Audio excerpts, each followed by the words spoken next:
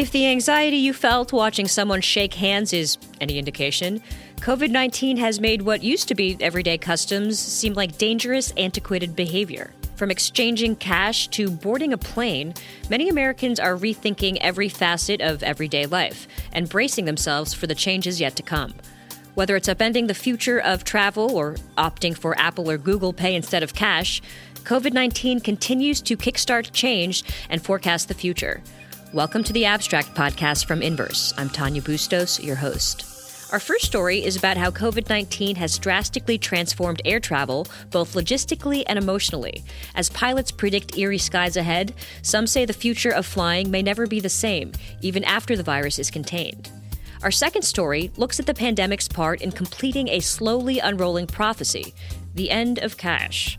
While economists have been forecasting the death of the dollar for almost 2 decades now, COVID-19 may have already changed one common American behavior forever. This is The Abstract, a look at the latest scientific discoveries and technology innovations from the reporters at Inverse. In each episode, we explore a single theme through 2 different stories. Up now, how the future of flying looks bleak in the wake of COVID-19, and why pilots predict eerie skies ahead.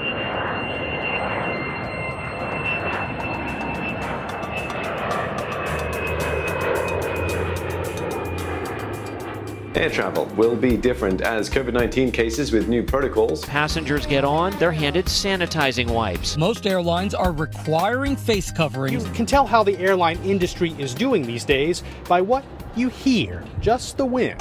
COVID-19 is changing the air travel industry as we once knew it. Physically, logistically, and even emotionally, we're getting a glimpse at the future of flying as more masks, distance, and disinfectant make their way to the scenes at airports. Experts say the aviation industry will never be the same as before, even after the virus is contained. Pilots already forecast ominous skies ahead, and passengers are wary of flying more than ever. If it's any consolation, one of the very few things that will remain the same? The actual aerodynamics of a flight or the smoothness of a ride, despite the notable amount of less weight to haul around lately. But what about everything else? Things look different as masks and extra space change the visual landscape, and if you're worried flying may sound like this, the Centers for Disease Control say the risk of COVID-19 infection on an airplane is low. However, for added perspective, Dr. Anthony Fauci, director of the National Institute of Allergy and Infectious Diseases, put it this way in the spring of 2020 during a CNN Facebook coronavirus town hall. Would I get on a plane right now? I might take a second thought. I wouldn't do anything that's unnecessary. I certainly wouldn't get on a plane for a pleasure trip. It would have to be something that was really urgent. My job is the public health. If it had to do with the public health and I needed to do something for the public health, I might do that because I'm quite healthy. However, if it was just for fun, no way I would do it. Once we get past our nerves and the extra protocol rules, will it be airlines that are left with an irreversible blow to its livelihood? Ultimately, airlines are rapidly changing standard practices in an effort to make people feel more comfortable flying again. However, experts predict people won't feel confident doing so until effective treatments or vaccines are developed. Joining us now for a clearer look into the future of flying is Inverse's Ali Patillo. Hey, Ali. Hey, Tanya. So let's talk about how badly the airline industry has been hit by this first. We know it's in bad shape, but how bad is bad? Yeah, I mean, the short answer is very, very bad. Some estimates say passenger traffic has dropped by as much as 95%. The entire industry is predicted to lose hundreds of billions of dollars in revenue just in 2020. And pilots and systems engineers that I spoke to basically said that there's no other event in recent history that compares. Some people have made the comparison to September 11th and the impact seen after that terrorist attack. But one pilot told me that that isn't even an accurate or remotely accurate comparison, that it's almost like a 9/11 happening every single day. So it's being really, really hit hard like a lot of industries. There's this predisposed notion about flying on planes, and airplanes have a reputation. But what do we actually know about the safety of flying in the face of COVID-19? Yeah, so this was really interesting because I also kind of thought that planes were like flying petri dishes, as one source put it to me. But I think it's too early to say that. Right now, public health authorities like the CDC and the WHO, they say that the risk of catching or spreading COVID-19 on an airplane is relatively low. And that's mostly because the quality of the cabin air is really carefully controlled. So they have these special filters and ventilation systems that provide a total change of air 20 to 30 times per hour. And these filters can trap bacteria, trap germs, track viral particles that might contain the coronavirus. So it's about the same risk that you would have if you were in any kind of close quarters, if you weren't social distancing on a train or bus or a theater. And as you can imagine, flying might make it hard to keep your distance from people. You know, people are walking up and down the aisles to go to the restroom. They might be kind of packed in to board. And of course, transmission from that kind of close contact or direct contact is absolutely possible. I mean, airport protocol is already, one of everyone's favorite pastimes. How could we expect new rules to change all the motions that we have to go through when we fly, looking ahead? So airlines, as you can imagine, are really desperate to get people back in the air and help passengers feel safe and confident flying. They're instituting temperature checks, changing the way cabin service is done. So some airlines aren't serving hot food on the plane. They're disinfecting the cabin in different ways, like upping cleaning efforts, making people kind of stay 6 feet apart in every line, making passengers wear masks. There's a whole laundry list of efforts and protocols that are being tested. But right now, we don't exactly know which of these interventions makes a meaningful difference. So as the pandemic goes on, we'll learn more. And the ones that work will probably stick, because we've seen with other kind of global events like the liquid bomb scare in 2006, that can rapidly change airport security measures and air travel protocols. But what some of the pilots were nervous about was that all of these measures are going to add kind of additional lags to already a very tedious process. One pilot told me that COVID-19 is turning air travel into a hellscape. Some people just might say, oh my gosh, it's not worth it for me to go through all of this for a short flight or a potentially unnecessary flight. I think our first thought is probably how different flying might look, but not so much how it will make us feel. Your piece got into the emotional experience and how that will change. What's your sense of the psychological and emotional toll this new era of flying might bring? Yeah, this was something I heard both from passengers and pilots, was that anxiety from the pandemic absolutely bled into the flying experience. The word I kept hearing over and over and over was eerie. Passengers were really afraid of exposure to the virus. Pilots were just quite depressed from seeing these kind of signs of their industry crumbling and wondering what that meant for their jobs.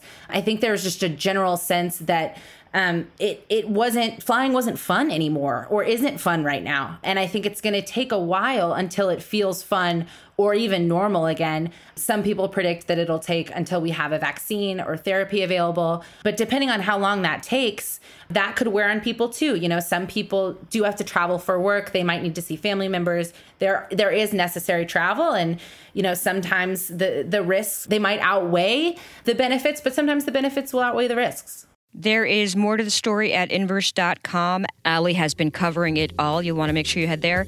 Allie, as always, thank you. Thanks, Tanya.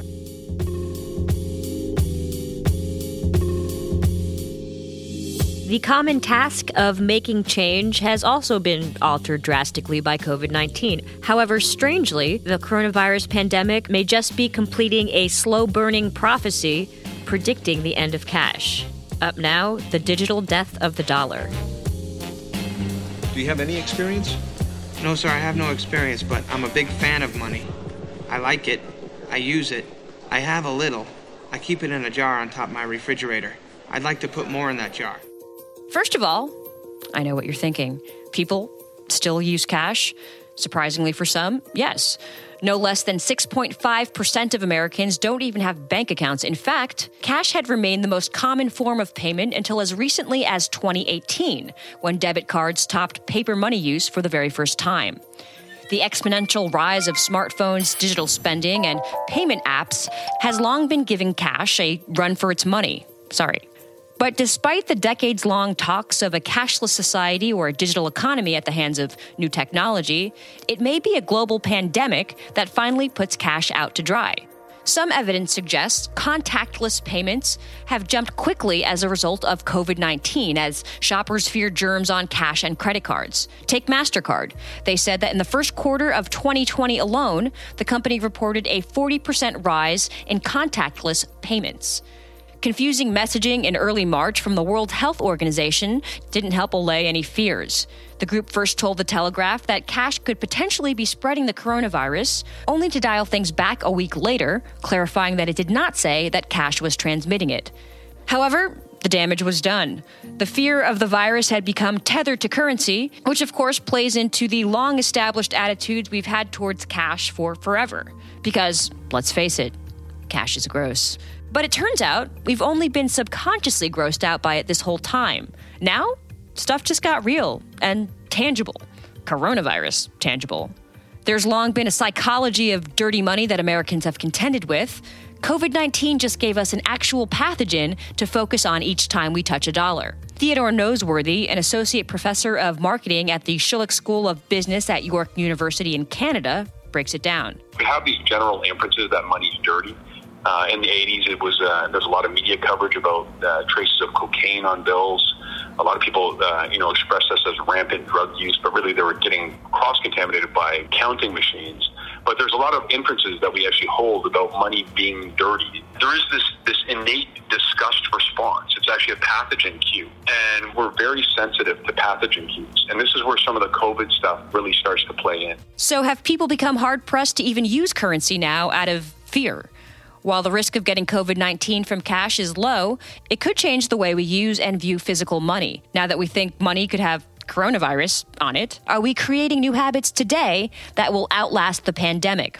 Let's get more from Inverse's Emma Batwell, who wrote all about this. Hey, Emma. Hey, Tanya. So what kind of evidence is there that tells us people have already been changing their money habits due to the coronavirus? Yeah, I think the coronavirus has been around long enough now where we're starting to see some data come out about how it has changed people's behavior even a little bit. So back in March, there was a survey run by the Strawhecker Group, which is a consulting firm for the electronic payments industry. So take this with a bit of a grain of salt here.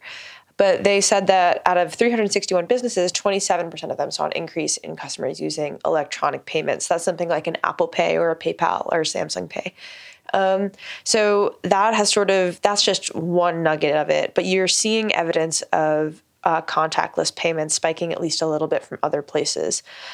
So in MasterCard's first quarter earnings call, they reported a 40% rise in contactless payments.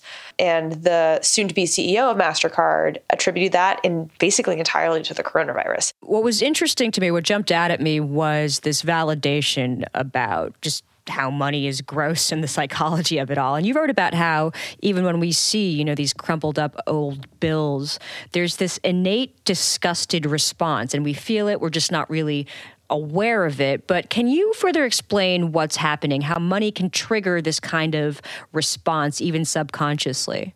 I actually spoke with Theodore Noseworthy, who's a professor at marketing at a business school in Canada, and he spoke to me a little bit about some of the work that he's done around money and how it makes us feel.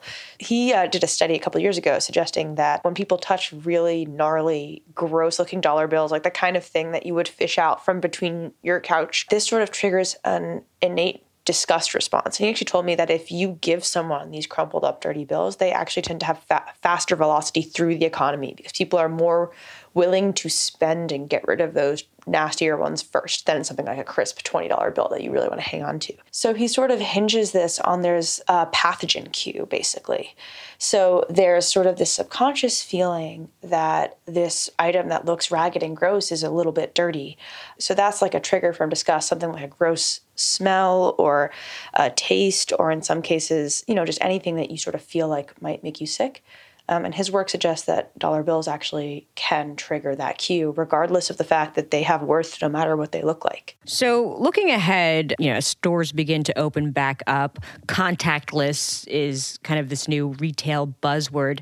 Do you see that bridging this money gap even more. You know, that seems like a good test ground for embracing cashless. People need to feel comfortable getting back into stores, you know? So it seems really logical that if you were nervous about touching cash, that you would jump directly to using something like a contactless payment or a credit card. But there are a couple things we have to consider when we do that. So number one, not everyone can actually use a contactless payment. The other thing is that the risk of actually getting coronavirus from cash is exceedingly low. So a lot of this is sort of a psychological response. It's not really based on risk of getting the coronavirus. Businesses are going to have to pick up on that reaction. So a couple of the people I spoke to, it's a little bit more about perhaps there's an argument that not taking cash is a form of signaling that you're taking this seriously. It's like when you walk by a business and you see a sign that says we disinfect our storefronts every 24 hours or whatever. But those things also remind you of everything that's happened in the past couple months. When you walk into a store, you're sort of happy to see everybody wearing a mask because it means that people are taking this seriously. But it also reminds you that you now have to wear a mask in a store. So whether or not that hastens our use of contactless payments or impacts whether we spend money, that's all stuff that scientists are actually looking at right now. And we're still not sure which way this is going to break. And, you know, again, the death of cash, or whatever we'll call it, it's been a slow burn. And despite whatever push COVID is giving the digital cause, can we truly have a cashless society anytime soon? Wouldn't that leave, like you said, 6.5% of people don't even have bank accounts? It seems like this is a lean towards that direction, but it doesn't feel like we're anywhere close to that just yet, despite whatever, buzzword, digital society, what have you, is clamoring in the background. Yeah, I mean, I think that Noseworthy's prediction was that we're going to see a lot more credit card payments. And we definitely have started to see people using cards more than cash in certain circumstances. So there has been evidence that in 2018, payments for objects or goods over $10, debit cards were more commonly used than cash. So we are using cards more.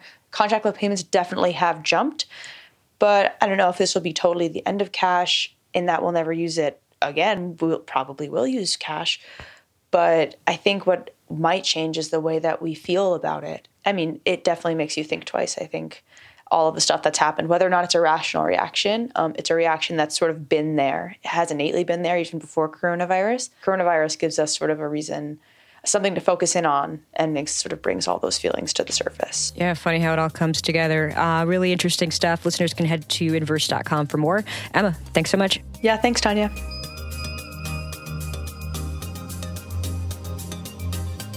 Head to inverse.com to read more about how COVID-19 has drastically changed the future. You can click on the link in the show notes for that story and everything else we talked about today. If you agree that science and facts matter more than ever, give us a rating and review on iTunes to help more people find The Abstract and other podcasts like it. New episodes of The Abstract are released 3 times a week. Find old episodes and more original reporting on science, innovation, culture, and entertainment at inverse.com. Look for The Abstract podcast on Apple Podcasts, Google Podcasts, Spotify, or whichever podcast app you use. For Inverse, I'm Tanya Bustos. Thanks for listening.